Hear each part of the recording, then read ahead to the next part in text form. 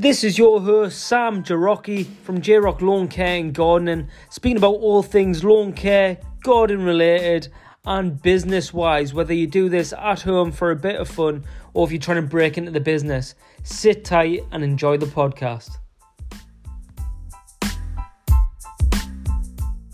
This episode is brought to you by Total Lawn. Total Lawn provides scientifically engineered lawn care products to homeowners, hobbyists and lawn care professionals. Their range of fertilisers and biostimulants will keep your lawn looking lush, green and moss-free all year round. I use Total Lawn products for my customers and on my own lawn, and I think you should too. The team at Total Lawn put quality above anything else when they're producing their lawn feeds. They use ingredients that are rarely if ever used by their competitors to give you the best lawn possible. Try Total Lawn today at totallawn.co.uk and use code JROCKLAWNCARE at the checkout to receive 10% off your whole order. Total Lawn are so confident in their products that you can use them on your lawn, and if you're not happy with the results, you can get in touch with them up to 90 days later for a full refund. Go to totallawn.co.uk and transform your lawn. Hello everyone and welcome back to another J-Rock's Lawn Care and Gardening podcast. This one is episode number 35 and we are back with an interview as promised. So this one is an interview with the Lawn Guy, aka Dave Warner. A lad that's been on Instagram and across YouTube for some time now, and it's great to finally get him on the podcast. So, Dave, how are you doing? Welcome. Hello, mate. I'm good. Happy days. Nice to be on. Yeah, it's been a while coming, I think. Yeah. I guess first I want to thank you for actually creating a British lawn care podcast.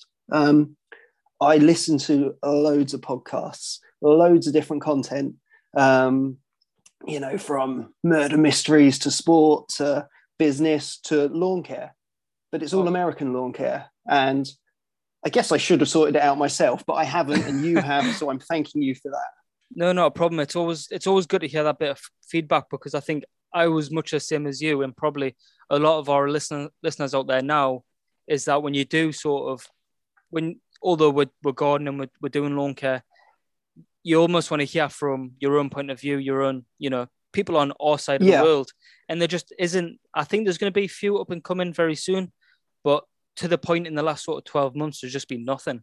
So, absolutely. Not only is it great creating it, but it's great getting people like yourself on, because as I always say this, like being able to share experiences in your experiences throughout your business and throughout your lawn care journey, it's almost priceless, because nothing can put that time, just through reading books or whatnot.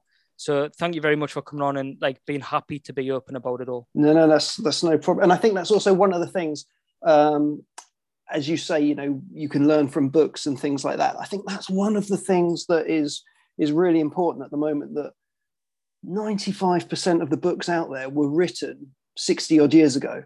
Yeah. And due to global warming or whatever, lawn care is different.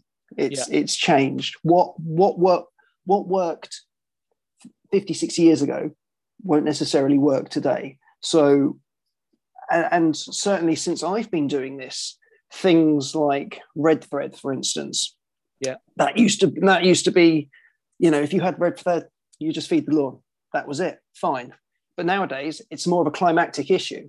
So there's more to it than that. It's about drying the lawn out, and how would you do that, and how would you address it, and it isn't just chuck some nitrogen down and it's solved. So what a book would tell you to do and actually what you have to do are two different things. So as we understand it and as we move forwards, if we are able to kind of give those tips here and there, that is going to help the newbie more so than looking at an ancient book.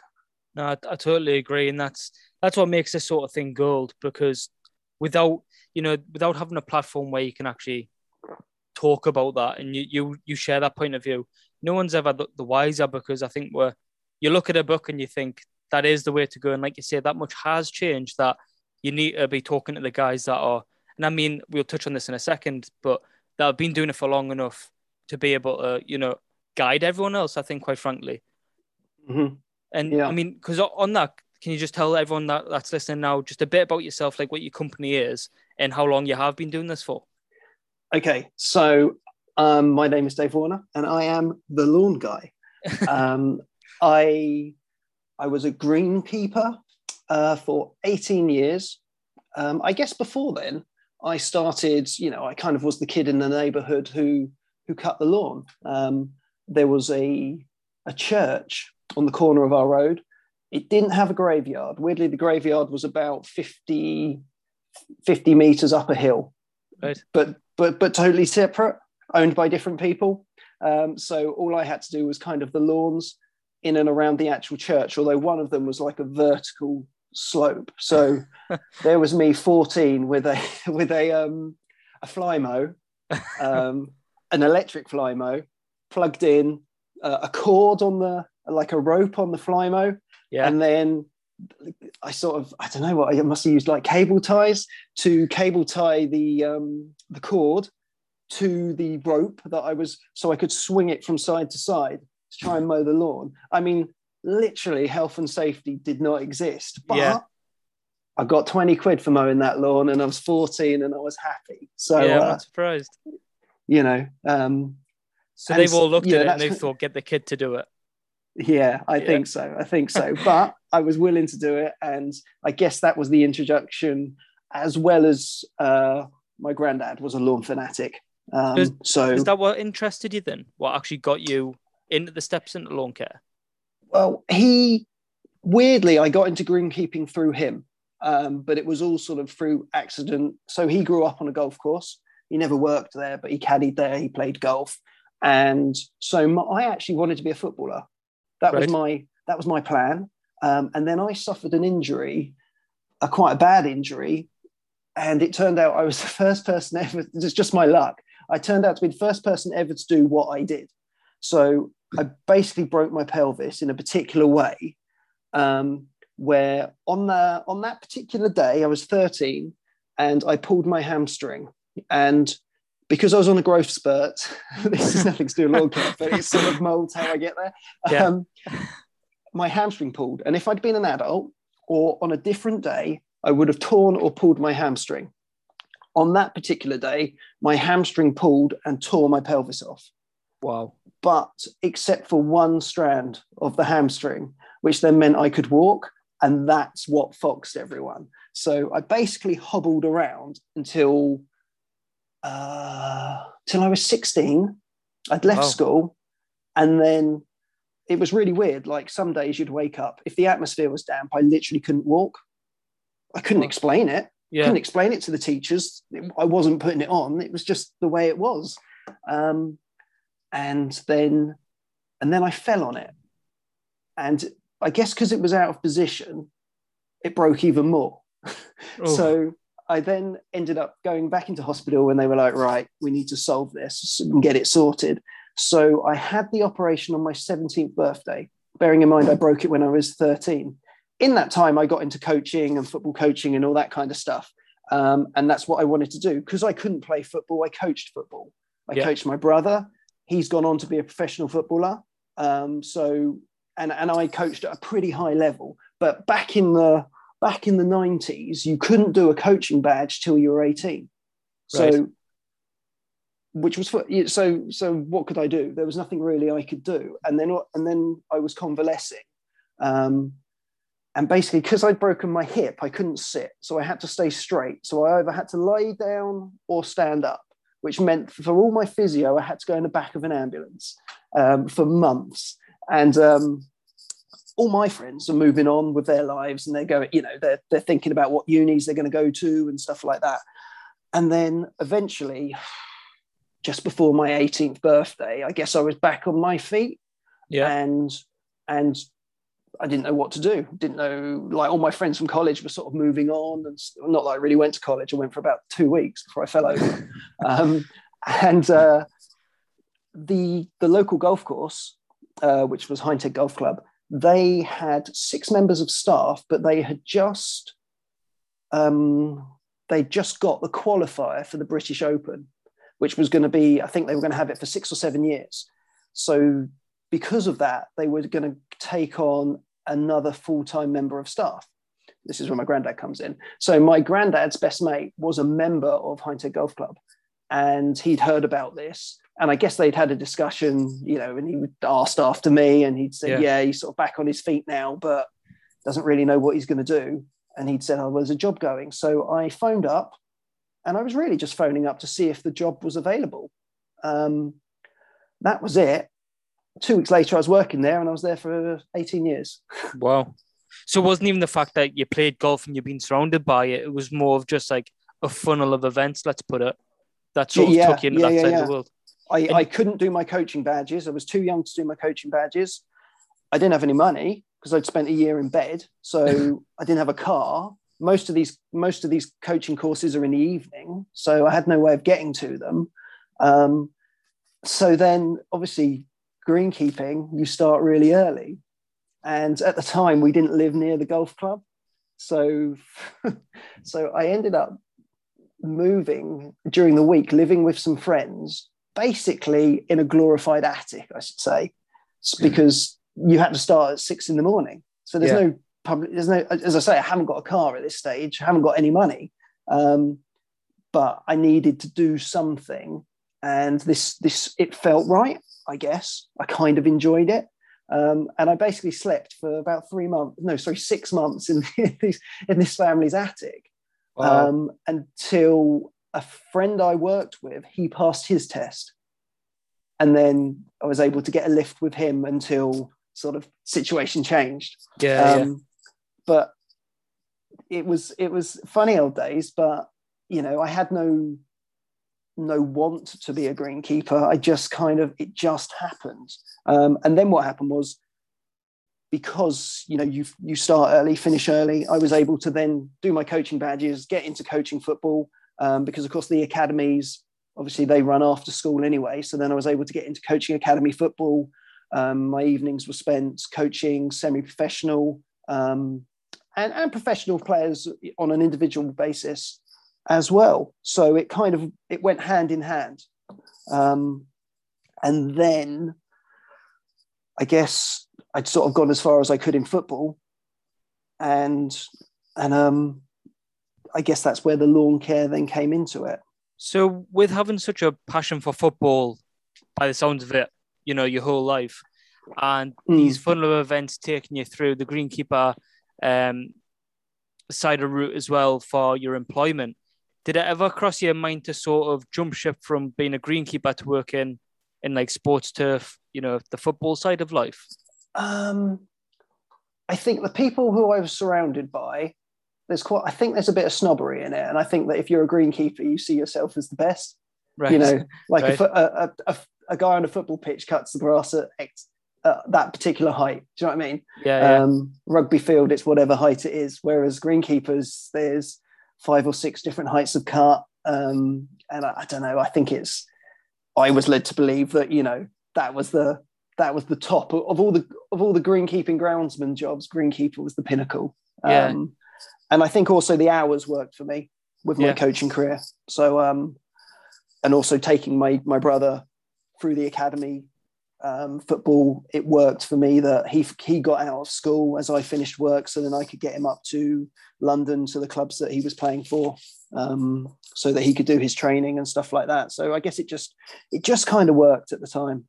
Yeah, definitely. So I'm guessing it was an easy transition then from the greenkeeping side of life into your domestic sort of, or even commercial as well, lawn care. Well, was that an easy sidestep or?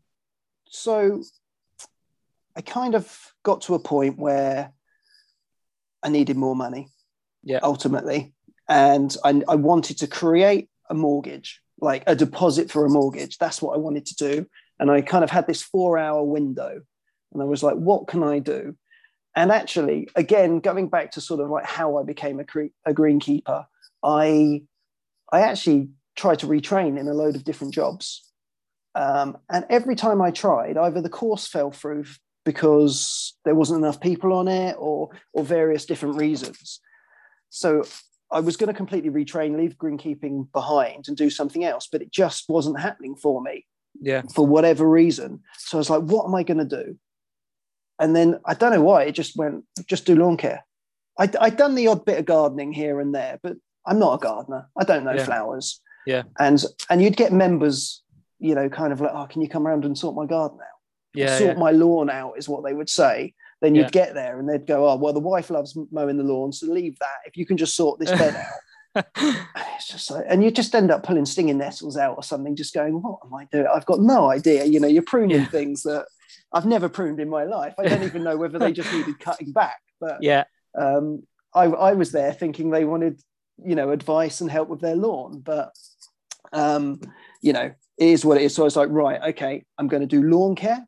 And I need to make this really, really obvious that no one invites me round to sort out a flower bed. So I was like, right, the lawn guy. My logo is going to have a guy mowing lawns. I'm going to make this as easy as I can for people to understand what I do. Yeah. And that was the start of it, really. I gave myself 18 months to create a deposit, to work as hard as I possibly could.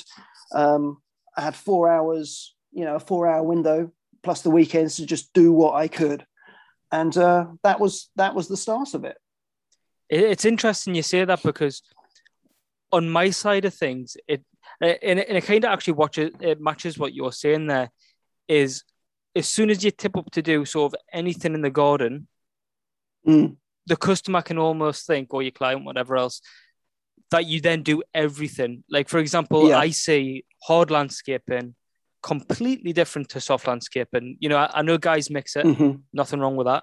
But, you know, some people just focus on patios and fences. Some guys just do flowers and lawns, you know what I mean? Yeah.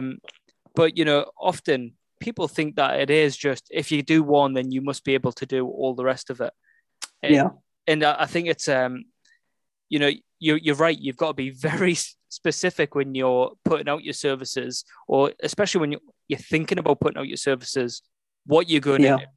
And, you know, I always remind my clients when I tip up, especially to a new property, and, you know, they want lawn care primarily, but then they'll say exactly what you're saying there. We've got these borders over here. We've got a little rose garden down here.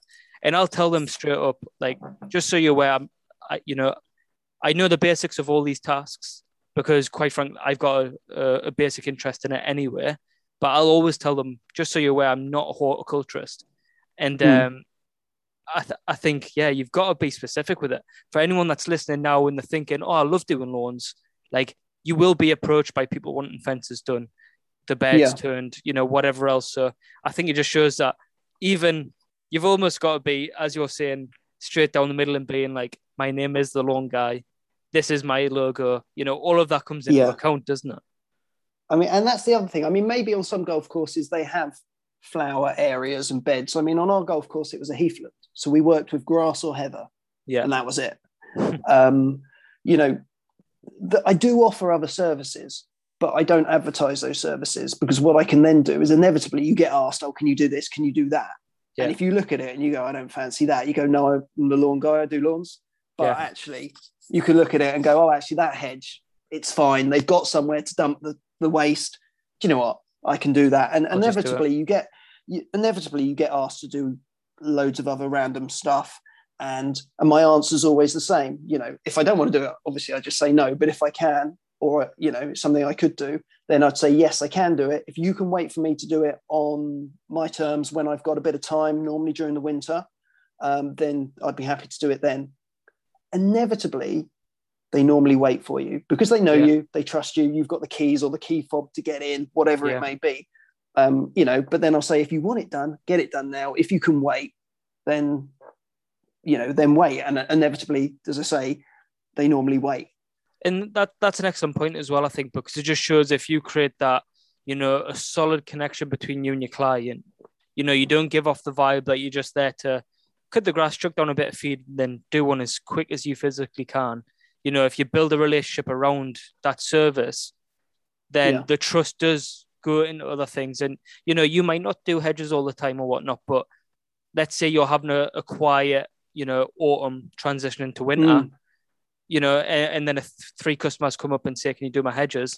You know, that can get you past, you know, that week or, you know, a couple of weeks. Well, that was, exactly. And I mean, that was one of the things I didn't really do hedges. But in 2018, when we had that first really hot summer of, you know, in recent years, you got to August all the lawns were burnt up. You're not putting feed down. You're not mowing. You're not doing anything. It's like, well, what can I do? And it's, well, I can do some hedges actually. And that's kind of, so since 2018, once I get to August, and maybe some of the weeklies go to fortnightly mowing, that's where I'll do some hedging. But what actually I found this year, because it just didn't stop raining, is that every time I turned up to these clients' lawns, they had to be cut, because if I left them go, another week, they'd be completely out of control. Yeah. So I've actually spent this winter doing those hedges because I just didn't have time in August to do them. So how do you handle that situation then when you're turning up in, let's say you're on a weekly, fortnightly plan, whatever it might be, or you've hit your end date, let's call it, with your client of, when you're going to stop mowing, but then the weather, isn't keeping that plan on track. It is still going, but anywhere between 2 and 3 inches every week, and it needs cut. How do you go by that conversation? I think what it is I try to coach all my clients from day one as to, what it is I'm trying to achieve, what I'm trying to do. And actually, they can see that the grass was long. Yeah. And it's like, well, what do you want? Do you want this, or do you want that? Do you want the grass really, really long, or do you want can you wait for the hedges to be cut when I've got time? Yeah. And they, I am a lawn care guy first and foremost. And I will always say that, and I will always push that. The other stuff is extra. If they've got a real problem with it, like I say, when people ask me, can you do this? Can you do that? And I'll say, yes, can you wait? Or if you need it done now, I'll happily recommend someone. Yeah. But because you work on the relationships, inevitably they're happy to wait. Yeah. And it's interesting that you go by this, because this goes down into so many subcategories and like fallouts from like leaving lawns.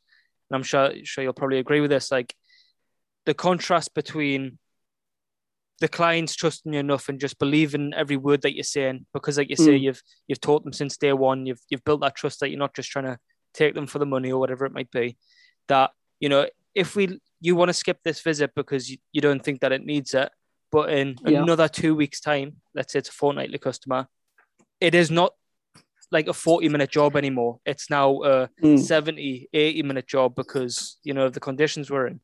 And so not only does it change your time, but it's also going to then change your price, probably. Otherwise, you're the only person losing out in that situation, Yeah. I do. It creates a lot of problems. And I think what you said there about educating your clients from day one, I think is probably one of the key takeaways that people take from this on the business side of things. Because if you do, I think, but I think it's not just about the lawns; it's about everything. So, for instance, I had a client, to be honest, a bit of an idiot, but it was early days of me being full time, and it kind of filled a couple hours a week. Yeah, and I sent the invoice to him, and then I went back the following week and I said, "Oh, did you get the invoice? It came through all right." And I think it was still within the sort of the set days for him to pay it, which is 7 days I give. Yeah. And he went, yeah. And he goes, well, what I like to do is I like to basically wait until I've got a nice pile, and then I can sit down and then I can just do them all at the same time. Right. And I was just like, well, yeah, I mean, that's great. But if one of those guys is relying on that invoice to be paid, you could be putting him out of business with that attitude. Yeah. It just takes a few, doesn't it? Especially a couple hours a week. And I couldn't believe it. I mean, but I explained it to him.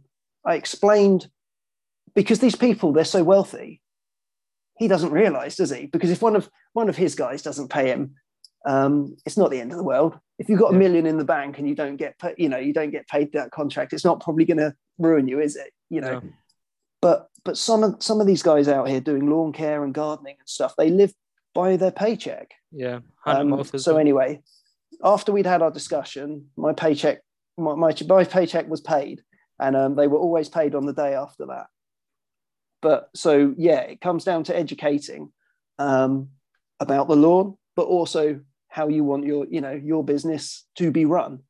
And I think it's important to have conversations. Yeah, and like especially what you're saying there, like the fact that you had that conversation, like you nipped it in the bud, so to speak, straight away. Yeah, exactly. That's it.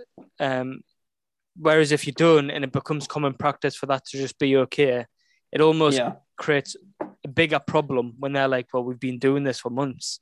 What's your problem now?" I always say turn nerves into confidence, and sometimes it's not the easiest thing to do, especially if it's not natural to you to be the outgoing person or to pave your own way all the time. It's hard having them conversations, and you're not giving them wrong or anything, but to be so direct and be like, well, actually, this isn't how I run my business. I understand what you're saying, but that isn't how it works. I mean, there's a way in which you deliver it, isn't it? You don't just go in there and go, "Oi, sort it out." There's a way in which you deliver it, and weirdly, this strange client, again, I wouldn't say argument, but I just had an argument with his wife just before we'd got to that point as well, where I knocked on the door. I got there, gates open. So I drive in, knock on the door. She looks at me. She looks through me, then looks back at me, then looks again, comes back. And then she goes, "You're not supposed to force the gate open. You just ring the doorbell." And I was like, the gate was open. I just drove in. And then she went, "Oh, son must have left it open then," and walked off. Not even an apology. So I'm already thinking you guys are nutters. Yeah. And then I found I'm cleaning the lead. I'm doing it as like a autumn clear up or whatever. And then I found a load of gravestones, which I can only presume is their family. Oh, wow. I mean, how you sell that house, I've got no idea. Absolutely not. Oh, yeah. Don't worry the family, but we'll come back once a year to put some flowers down. But anyway, they as I say, it was my first year being solo, and it plugged a gap. Yeah. But I did not contact them in the springtime to carry on the service. Yeah, I'm not surprised.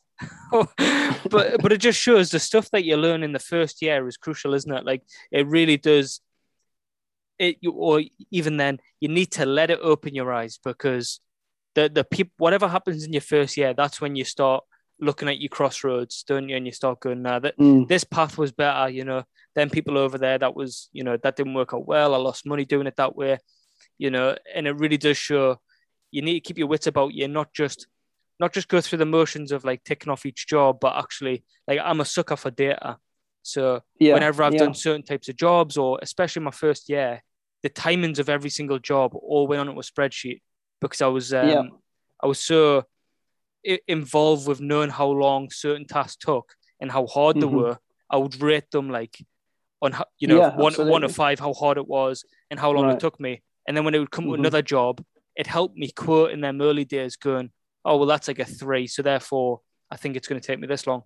But yeah, people need to do that. They need to look at it and just go, right, this is the problems and this is how I fix it, going off my experience. That's it. And it's key. So when you actually first started going into lawn care, and obviously you've done your 4 hours and you've done your bit in the evening, was that much of a problem going between the two jobs, or like what was the hardest thing about it, you thought? No, it was fine. It was fine. So originally when I started, I was living in Hazelmere, this is all southeast. So Hazelmere's right on the border, for anyone who's trying to imagine it, of Surrey, Sussex, and Hampshire. Literally smack bang on where the 3 counties meet. Right. And that's where the golf course was, in Hindhead, which is sort of part of Hazelmere, I suppose. Yeah. And then my girlfriend, as she was at the time, she lived in Camberley. So when I first started, I was the lawn guy covering Hazelmere and Camberley, because I kind of divided my time up between Hazelmere and Camberley. It made sense at the time. But the biggest sort of issue I found straight away is that Camberley's probably 45 minutes away. Yeah. So of that 4-hour window, you lost 45 minutes to travel, and then obviously a bit of faffing and stuff like that, once you've got there. So actually you were losing an hour of that 4-hour window straight away. Yeah. So although Camberley, to be fair, I was getting more clients from them, I wasn't getting the time to do them. So I dropped the Camberley bit straight away. So this was 2014. Dropped the Camberley bit straight away. and just concentrate on Hazelmere. So I could leave the golf club and I could be on a client's property within 10 minutes to give me like the maximum time. And it worked well. And it built. And then I was only ever doing it to create a deposit, and then thinking, well, actually, I might hang on to some of these as a bit of sort of pocket money and stuff like that. But I was once I decided that I was going full time.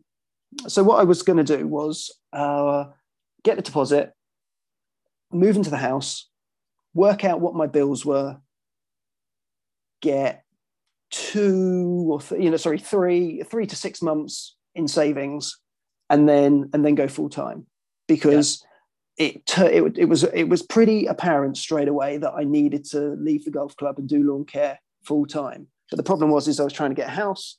To get a mortgage, you need, if you're part-time, if you're self-employed, as it was then, you needed 2 years of books, but obviously they had to be good books. I was working part-time, so they were only going to be part-time books, or if I did go full-time, they were going to be part-time, slowly building up. So it made more sense to stay, get the deposit, invest in the house, invest in the company, obviously, as well as the house, for renovations, things like that. And then obviously get that buffer that if I did on the first day of being full-time break my leg, I then knew that I had 3 to 6 months to sort something out. Yeah. So I got to that sort of time, and then once I did that, it was kind of September, October time. I thought, well, actually, what's the point of leaving the golf club now? And then just, sitting at home during the winter. So I stayed on, and then, I let the golf club know what my plans were. I gave them way more notice than what I had to, but, I'd been there 18 years. They'd been good to me, so I wanted to be good to them as well. Yeah. So I gave them double the amount of time they needed to kind of get a replacement. And then I left, I think it was like the first week of March or something. So left to go straight into the lawn care season, which worked out perfect. So because you're predominantly lawn care, what is your main go-to over winter? Do you take a bit of time off? Do you focus on other things? This is I guess this is as I said to you about the books suggesting what you should be doing and things like that. Yeah. The grass still grows in December, right? I mean, You're in Scotland, I'm down in the south. So and even then I've been having to cut my own lawn every 4 to 6 weeks during this sort of period. Think traditionally back in the day, like guys, lawn care or lawn mowing guys would be from April till October. Yeah. And that would be them. So basically my fortnightlies will stay fortnightly right up till the end of November. My weeklies, some years have gone fortnightly from through November, but actually in the last 2 years, they've stayed weekly. Oh, right. And I've been going in, and the way I sort of, again, it goes back to sort of education and stuff like that. So obviously these clients are spending a lot of money on having me in weekly, striping their lawns up, feeding their lawns, scarifying, aeration, and all this. And then, I explain that actually, but if you leave leaves all over your lawn, you're not going to have a lawn just left by the springtime. So what I do is I basically just kind of carry on mowing. I'm not necessarily mowing that much grass, but what I am doing is I'm hoovering the lawns up, picking up all the leaves. Yeah. If you hoover up the leaves with the mower, you're chopping them up. So you're going to get more into your compost bins. It's going to be better for making mulch if that's what they do. Yeah. And then obviously then it gets to the point when, the leaves really kind of come down, and then I might not mow. I might just concentrate purely on leaves. But that will basically take me, up until kind of December. Then I've got sort of standalone leaf clearance jobs. And then what I try to do is, because we don't have white Christmases anymore, what I'll try to do is the last full week before Christmas, I'll try and visit all my clients and, to give them a final kind of clear up. The oaks never drop their leaves till December anyway. Pick up any, just final tidy up, stripe the lawns. I also think, all right, maybe not in COVID times, but before then, people have guests round. if you've got guests and friends coming around and they see a nice striped lawn during the winter, that might stand out a bit more. They might inquire as to, oh, cut your lawn, or who's cut your lawn, and that it might lead to something. Who knows? Yeah. So and it keeps your face in with them, doesn't it? I think you out of sight, out of mind. So, yeah, definitely. And I think you touched on we spoke about this before as well about the striped lawns, with it being a big thing over here, and I think it's just going to get increasingly bigger. Quite honestly, people investing in roller mowers or wanting a striped finish on the lawn. It could be a service within itself, rightly enough, anyway, going through the winter period. Is that, I mean, I've done it a lot this year, and I've seen more people than ever before taking the brush to the lawn. Yeah. So, for example, I haven't been able to put the roller on either my lawn or some of my clients just because of how wet it gets in certain areas.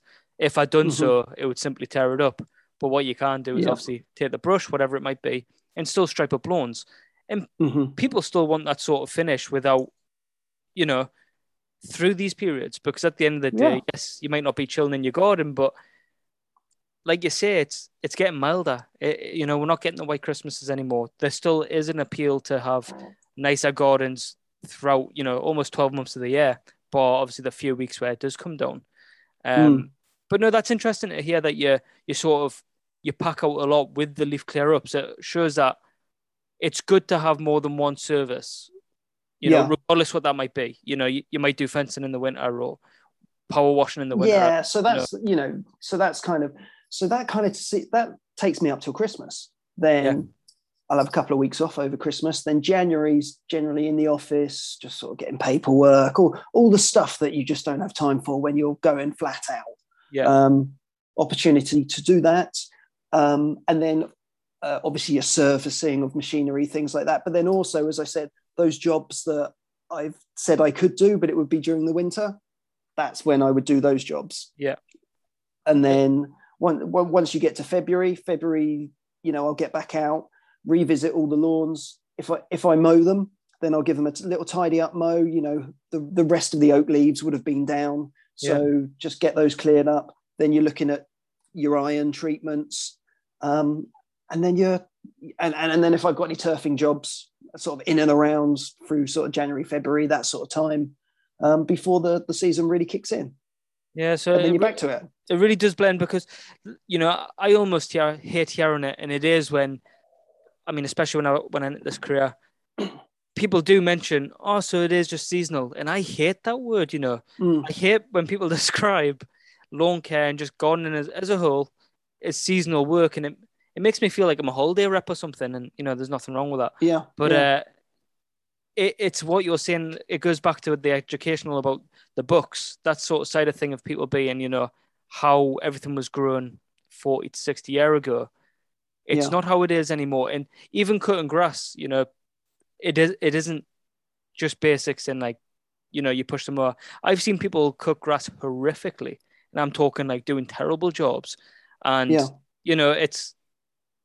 it's just not as simple as what maybe spectators might think. And it just shows that if you do have enough knowledge, as you do obviously in the matter, there's a lot of different directions you can push lawn care as a widespread, the treatments, the leaf clear ups, because in turn that helps the grass, all this sort of stuff. There's so many stems that the more educated you are on the matter and that you educate clients, the better it is for you and your business. Absolutely. And you get that trust. Yeah, definitely. And that can lead on to other things. So obviously you've got quite a lot of gardens under your card. What sort of machinery are you using? I mean, we've seen, we spoke online previously, but if you can just tell everyone what you're using. So Hazelmere is kind of a bit of an odd area. I have some very, very big lawns, but you have to go through a garden gate to get in them.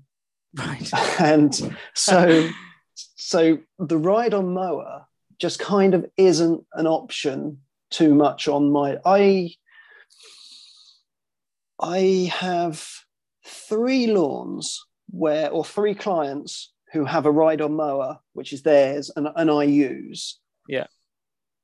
And to be honest, I think they're the only lawns that I could use a ride-on, if that makes sense. And what rough sizes are we talking here for them 3? In the region of massive. So I would say the front lawns are 600 or 700 square meters. Right. Normally, I would do that with the Hayter or the Stihl mower or whatever it is, and then the back gardens are probably 2/3 bigger, I would say. Okay, well, so pretty big. The thousands, yeah. Yeah, absolutely. But then I've got some which are 1,200. I messaged you about those the other day, 1,200 square meters, but it's a garden gate, so you can get away with, you can get a Time Master through there, but you're obviously not going to get the results and the finish that a normal roller mower like a Hayter or a Stihl or Weebang or whatever it is would give you. Yeah. So I think, to answer your question, you asked what machinery I used, and I guess Hayter was the first mower I used. And the reason for that was because I spoke. So this is before Weebang, this is before Stihl. And we had two mechanics at work, but both independent. And I said and basically in those days, it was, you're either a Honda or a Hayter man. Yeah. And I said to them, what should I get? And they both said they'll both go wrong, but a Hayter's cheaper to fix. And I was like, fine, that makes sense. So I kind of went down the road of Hayter. And then I obviously did some work with Stihl, got the Stihl mower, used that. That's good. And what I've kind of come to the conclusion is that there is no perfect mower out there. Yeah. They've all got good features. They've all got bad features. And I looked recently into Hondas. Okay. What's the ones which are basically Hondas? You've got Lawnfly and it's Cobra, isn't it? Cobra. Yes.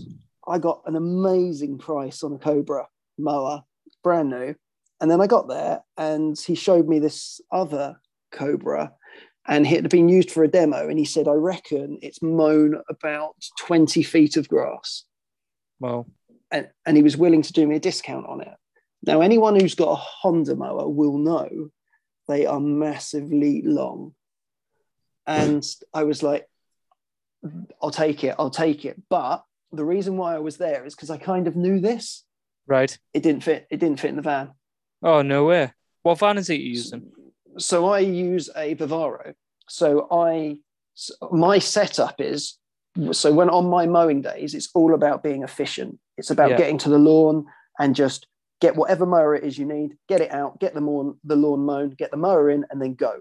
So I have two mowers which come out the side door. And that's normally a 56 and a 41. And then I will have the Time Master in the back. Yeah.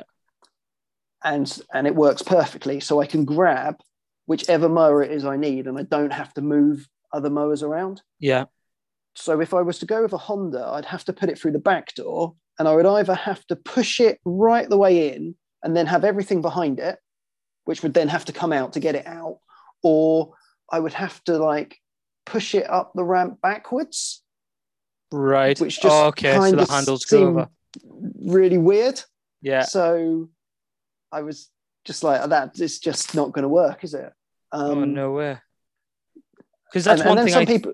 Sorry. Yeah, go. No. I was going to say that's one thing I thought about with the Weebang is that it is actually it feels very long. I don't know what it's like in comparison to other mowers, but when you're moving it, especially like up steps or whatnot, you then notice, wow, these handles go forever. I think it's, for the heavy, I guess the thing is, because it's heavy, the longer the handles, that balances it. Yeah. So you can pop a wheelie and maneuver it. So it makes sense why it's longer, but it's too long for that. Yeah, it just doesn't work for me, I was gutted because it was such a good price. But, and that was the thing. And so actually, when I was thinking, well, what mower should I get? I was thinking about, because Toro do the Pro Stripe, is it? Yeah. So I don't live too far away from Greg Francis. So I went over there and actually put his in my van just to see. and it fitted. So I was like, okay, so the Toro fits the Hater, because he did say that the Toro is slightly longer than the Hater, but it's only marginal. I mean, it fits in the van. The Stihl fits in the van. The Stihl 700, that fits in the van. It seems as though they all fit in, except for the Hondas. Wow. In the way that I have it on. But I mean, maybe people are listening and going, "Well, get a bigger van." It's not so simple. To get a bigger van, I'd need a bigger drive.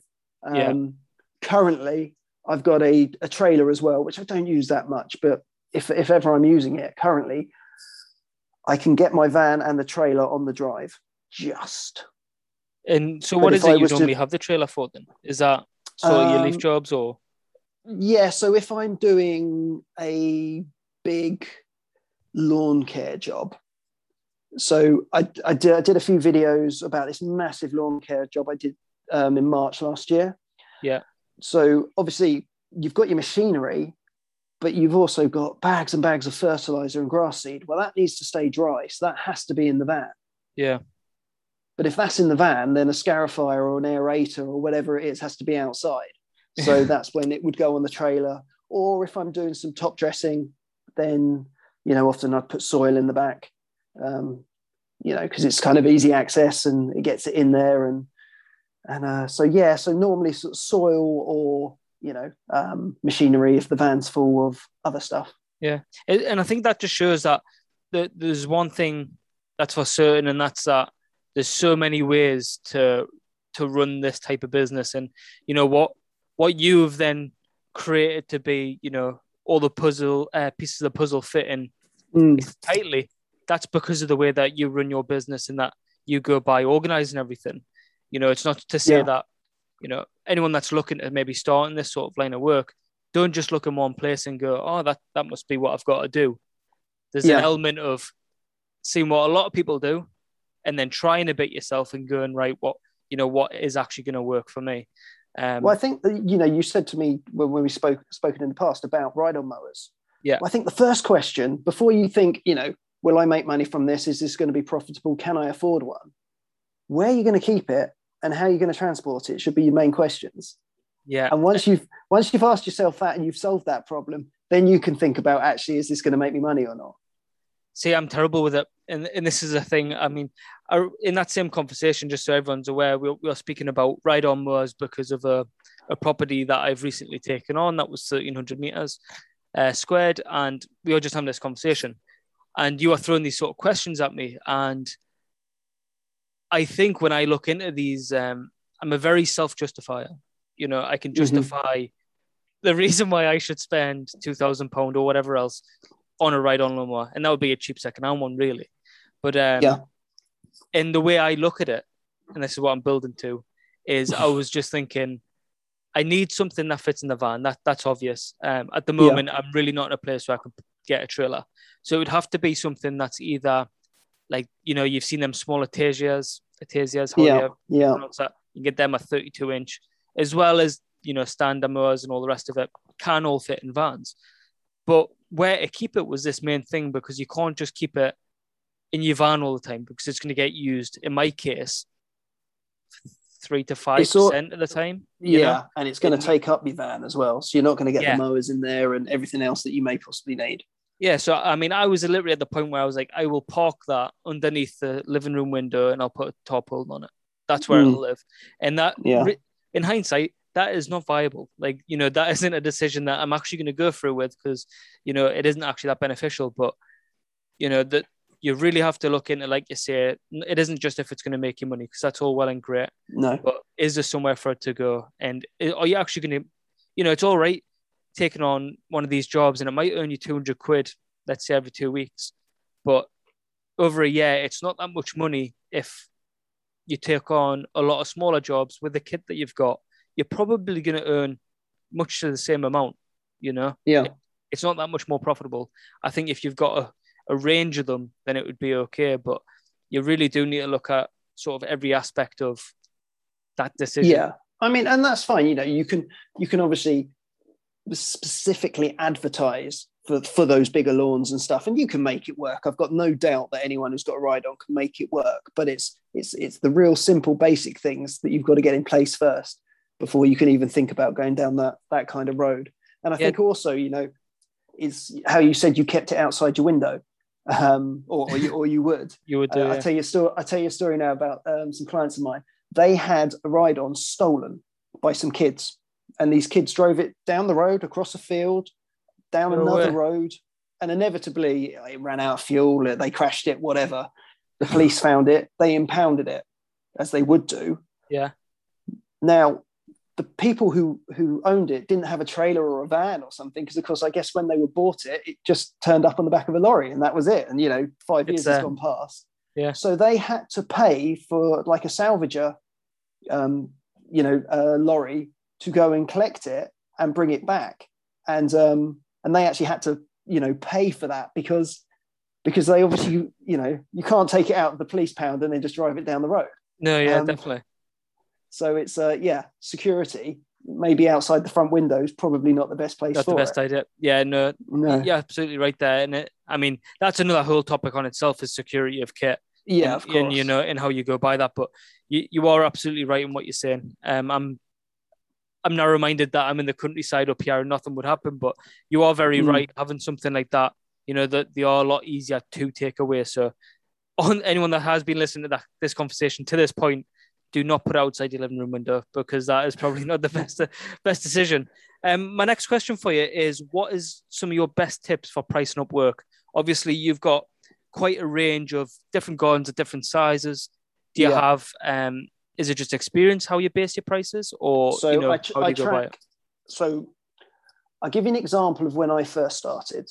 So when I first started, I had no idea. Where do you start? I don't know. So I just was like, right, I will track everything. So I will basically assert what I call key time. So as soon as I get to the property and I turn the key off, I'll write that down. Right. I'll then unload the van, do what I need to do. Right. Going to pull the cord, I'm going to start the engine and we're going to mow. I'm going to write that time down. I'm then going to mow. I'm going to write that time down. And then I'm going to record the next key time of when I start the engine. Right.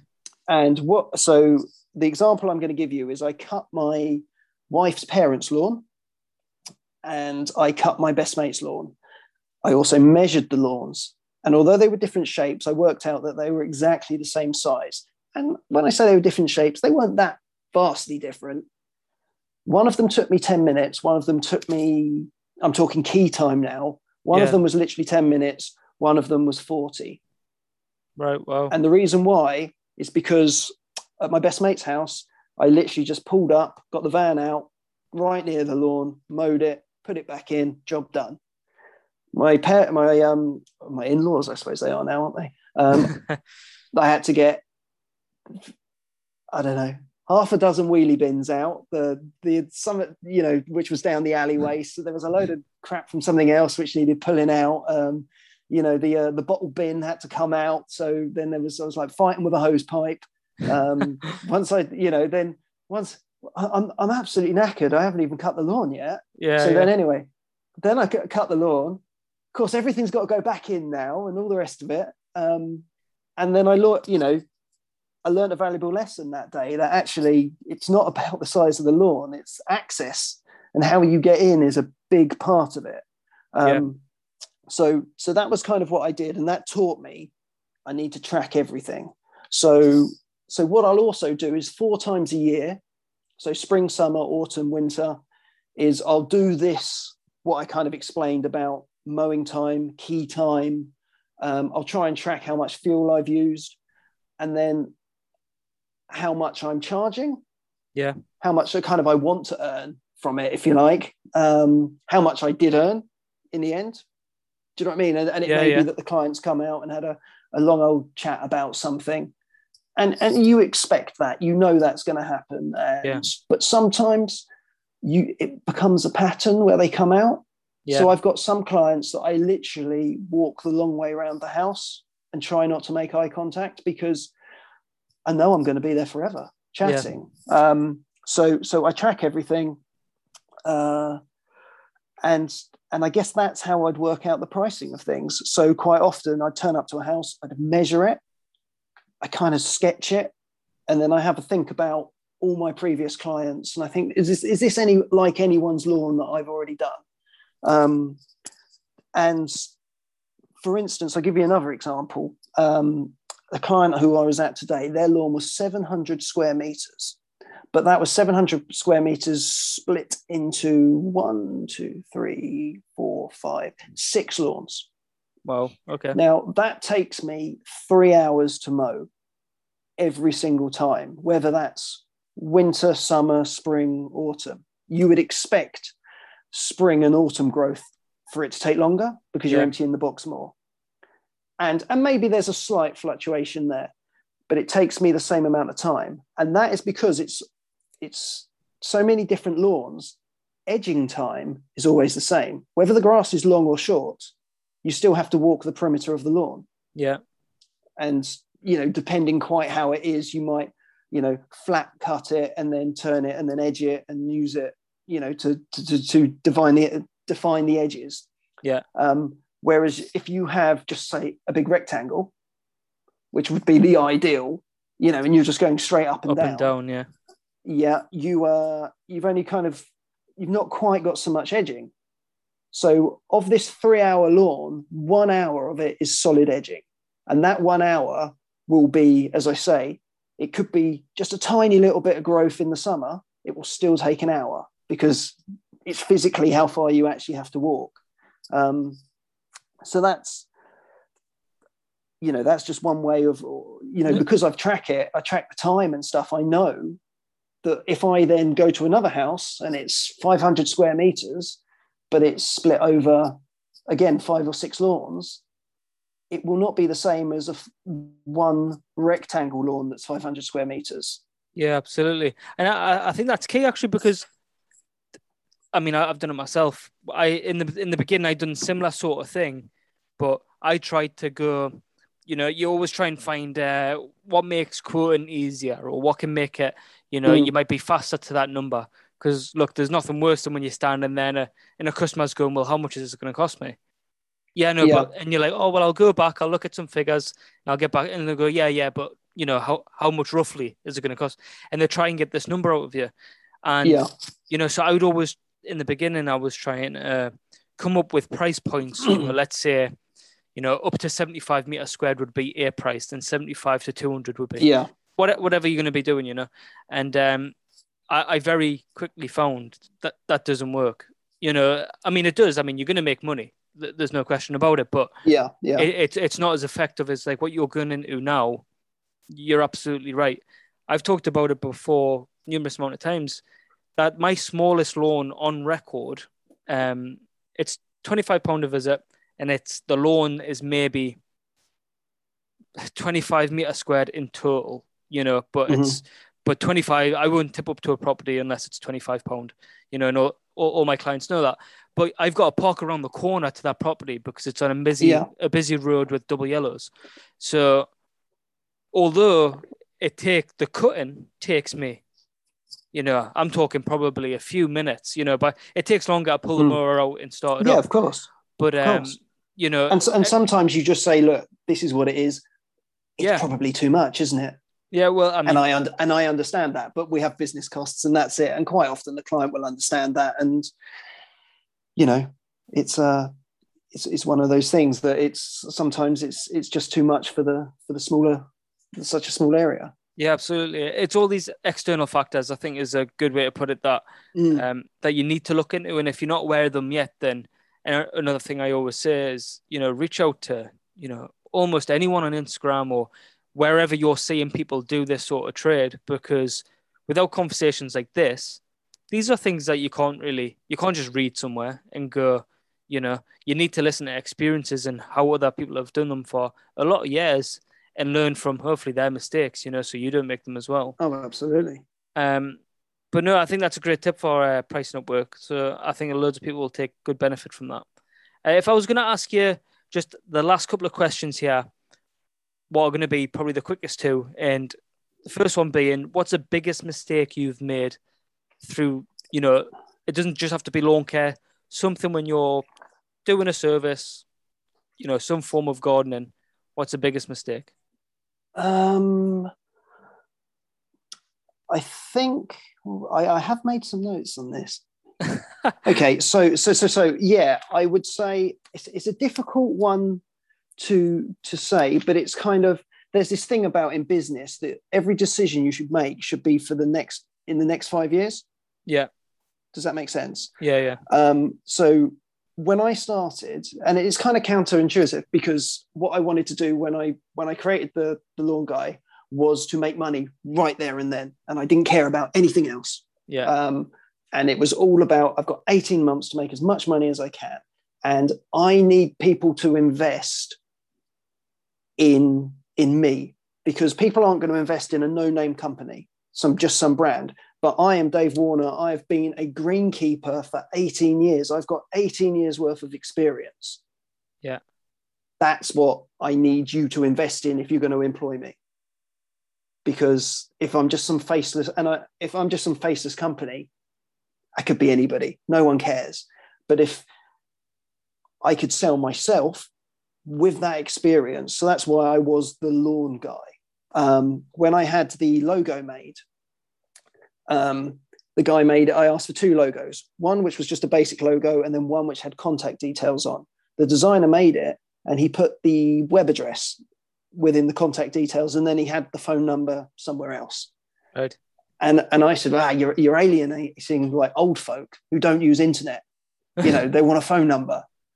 And I think on that day, in that moment, I was right. I truly believe it. But going forwards, I was completely wrong. Going forwards, I don't think anyone sees a van and writes down a number. They see the company name and they go, I'll Google that when I'm home. Yeah. Do you know what I mean? So my van doesn't have a phone number on it. It has the web address, but actually no one's even looking at the web address. No. They see the words, the Lawn Guy, they recognize or they remember the picture. Then they go to Google, they put in Lawn Guy, they see the picture because they visually remember it, and they go, that's the fella. No, you're completely right in that. Yeah. And I think had I been making a business for now, I would have gone about it a lot differently. One of the biggest problems I have now is I've sort of flirted and dabbled with bringing in staff. Right. But the problem is everyone is invested in me. Everyone's like, yeah, that's great, but you've still got to do my lawn. Right. Okay. And so they're like, it's almost like a con. Yeah. It's like, we understand you're going to go on holiday and stuff like that. But when it's your assistant who keeps turning up and stuff like that, that's when, we're not going to be that happy. Wow. So what do? I don't want to change the name. So what I've done is I've gone through the website and I've changed all I and me's to we and us. In the videos, in the photos, I've got a couple of people who sort of help me. So I've tried to make sure they're in the photos and they're in the videos as much as possible, and really kind of like try to state the fact that the Lawn Guy is me. I am the Lawn Guy. And what happens to your lawn will be the plan I come up with. But I am assisted by other people. Yeah. And I think that's been the hardest thing to kind of get past. So when I do quotes now, I kind of explain that, it might be someone else mowing the lawn, but don't worry, all the fertilizer that's put down will be the stuff that I've decided is right for your lawn, because I'm the one with the experience. So I guess that's my biggest mistake. But am I, I kind of don't begrudge doing the way it did, because it worked. Yeah. Do you know what I mean? I went in there knowing that I was making this error, but at the time, you only know what you know. And at the time, I wasn't trying to create a career. Yeah. I was just trying to create a deposit. You're just trying to get that money through. And it's a way that I've never actually thought about it, is, like you say, when you get yourself so reputable, and when people, like we always say, like, you need to have some form of human side, you need to be able to still talk to your client if you can't just be rude or not professional. Yeah. But in doing so, the opposite, being very professional and, having certain key traits that, your customer buys into you for, Mm. you're almost cutting off a limb, really, aren't you? The fact of other people coming in, I suppose, maybe just within time of building that trust of then you being a team. Yeah. Then it can only then go on and hopefully be better things. But it's just a way I've never thought about it. I've never thought about doing so good the fact that doing everything you can and then people are only wanting you. I've always just thought of it as, when you get to 100 clients, you can pass, 30 off to your assistant to do, the second man. Yeah. I guess, But, it's different. It's different when you've got someone who's with you and they're turning up to a job with you. Yeah. But when they start turning up on their own, or, I guess in my dream, in my sort of dream setup, I'd have 2 guys as a mowing crew. I'd do the lawn care. Then when one of the guys isn't there for whatever reason, illness, holiday, whatever it may be, I can just jump onto the mowing crew for that day. Yeah. And then, because, ultimately lawn care, springtime lawn care, if it's done on the Monday or the Tuesday, it doesn't matter as long as it's sort of done in the, as long as it's done in the springtime. In that season, yeah. Obviously, if it keeps happening and you keep having to cancel the same clients over and over again, they're obviously not going to stand for that. But, it gets you out of a hole, doesn't it? But it's kind of taking that first step. But it's trying to get people on and realize that it's not always going to be me. Yeah, no, absolutely. And like, I've almost been into what you're talking about, dabbling with, is almost what, and I'm sure anyone else that's doing this part-time or thinking about doing it part-time will face. And the way I thought about it was, because I still work full-time Monday to Friday, and, it's either evenings, long weekends, normal weekends or holiday, where I put in all of my business. I thought about if I build it to a point of, let's just put a number on it, let's say 50 clients, then I could pass, an X amount of them off to said second man who would have to go by himself because I would be in full-time work, while number 2 is out there earning me money, sort of thing. And that's the only way that I would be able to progress forward in the next 18 months, roughly, while I'm still in the military. Yeah. That's the only way forward if I was to bring someone on. It wouldn't be viable. That's kind of how I thought when I was at the golf club, all this work was coming in, I'd be on a fairway mower for 8 hours and my phone's going absolutely mental. And I'd be like, I could have someone out there doing it. Yeah. But how do I check they're doing it right? That's it. That's a sticking If there's a point. problem, what do I do? Nothing. I just have to wait until I finish work and then go and sort it out. Yeah.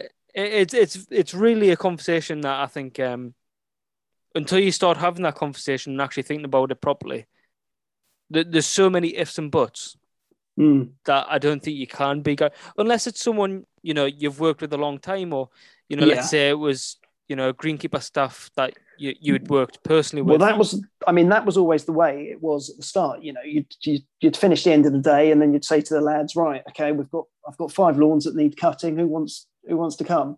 Yeah. And then inevitably someone would bundle in the van and life was great.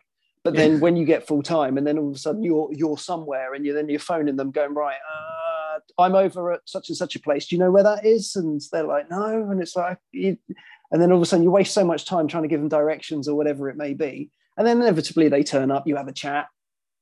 And then it's like, right, okay, you show them what they need to do. And of course, that's just eating into the time that you have left to get the jobs done. Yeah. So it just kind of didn't work out. But, it was easy when they were in the van because you could talk them through it and explain to them what's going on, on your way there. Exactly. Yeah, it shows many. I feel like through this, there's so many topics like that we're touching on that there's more to speak about. But I'm afraid that because of time, we're going to have to cut it through. Yeah. Definitely. The last question I'm going to quickly ask you before you go is, how can people find you online? You can find me. Instagram is @the_lawn guy, one word. And YouTube is The Lawn Guy. Happy days. And for anyone that isn't following you, you're over 5K subscribers currently, aren't you? You've got bags of videos on there with all sorts about lawn care. Can I use your platform to ask something on behalf of all YouTubers? Absolutely. Okay. When you put videos out, it takes hours to do it, and the reward you get, or YouTube rewards you by people liking and people commenting, and that's how the algorithm works. And YouTube go, oh wow, it's got a lot of likes, great, I'm going to show more people see it, you get more likes.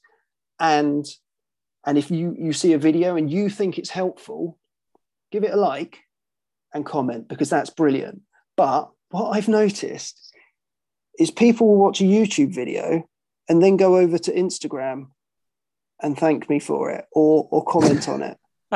Right, yeah. I know what you mean. And I'm just like, thanks, that's really helpful. I really appreciate it. Sorry, but it's not very helpful. If you want to say great video, whatever, or bad video, say what you want. It doesn't matter. But just do it on the same platform. Do it on YouTube, yeah. Yeah. No, it happens every video I put out. It happens, and every time it makes me laugh, because it's just like, I really appreciate the message. I really, really do. But if you could have just put it on the video you saw, that would have helped me. Yeah, and that's it. And like you said there, it takes hours. The time it takes to take a camera around with you for the day or for whatever you're doing, film it, edit it. Watch it over yourself numerous times probably before you post it. Like, it isn't a 2-minute job. And like you say, until things are bigger, you really don't get rewarded much by, no one's people are millionaires off YouTube, but as far as I'm aware, no lawn people are millionaires off YouTube. So by liking it, and like you say, by commenting, it does help a lot. And like you say, all it does is push it to more people. Definitely. And it's probably this. And before you go, there was a load of things that we were going to discuss, and the main topic of this we haven't even touched on, but fair enough, it's for another day. But we can discuss on that. But I've also made some other topics that maybe are a future podcast. I guess let Sam know if you're interested. But other topics I've got are ghosts, swingers, naughty photos, car crashes, celebrities, and there's a few other things. So this is all your other listening material. I don't know if you were around, but you had Greg Chisholm, Geek to Freak. You may have heard of him. He used to do videos called War Stories. These are my war stories, okay? So maybe we can do another podcast and discuss those. Yeah, no, absolutely. Well, honestly, David, it's been awesome having you on. One thing I love about doing these things is that everyone that comes on has a different personality, and it brings a different rhythm to the podcasts. And I've really felt that with this one as well. Otherwise, for everyone that listens to my podcast, normally it's just me yapping on. So thank you very much for coming on and just like speaking about everything, how it is. I think all it can do is open up to other people about the very real situations and experiences and everything. So on a serious note, I do want to just thank you for coming on. It is very much appreciated. No problem. I mean, it's just a relief I didn't swear, but I was expecting that at some point. No, well, thank you very much for coming on again, mate. And we'll definitely have another one or two, just more podcasts together. And I'm happy to go through anything else. Maybe not the swingers part, that's a bit close to home, but anything else, anything else, no, definitely have you on. No problem. Excellent. Right then, everyone. So that is our interview there with Dave Warner, and that was episode number 35. It's just always great pushing this sort of stuff out. And as we touched on at the very end there about liking and commenting and subscribing, that all goes a massively long way. So if you are enjoying these podcast episodes, then please follow it at the top, share it with your friends, whatever it might be. And also follow Dave on them links that he's put through at the bottom there at the very end. It goes a massive way. And like I say, through the time it takes to put these sort of things together, just by liking a video or whatever it might be, just it lets us know that we're putting out stuff that you actually want to hear. So anyway, I'm glad that you've all joined us on this episode. We're going to push this out over the next sort of 3-4 weeks, continue with the interviews. So there's a lot more to come. But thanks for joining us. I hope you have a great weekend. Enjoy the week ahead, and we'll see you next week.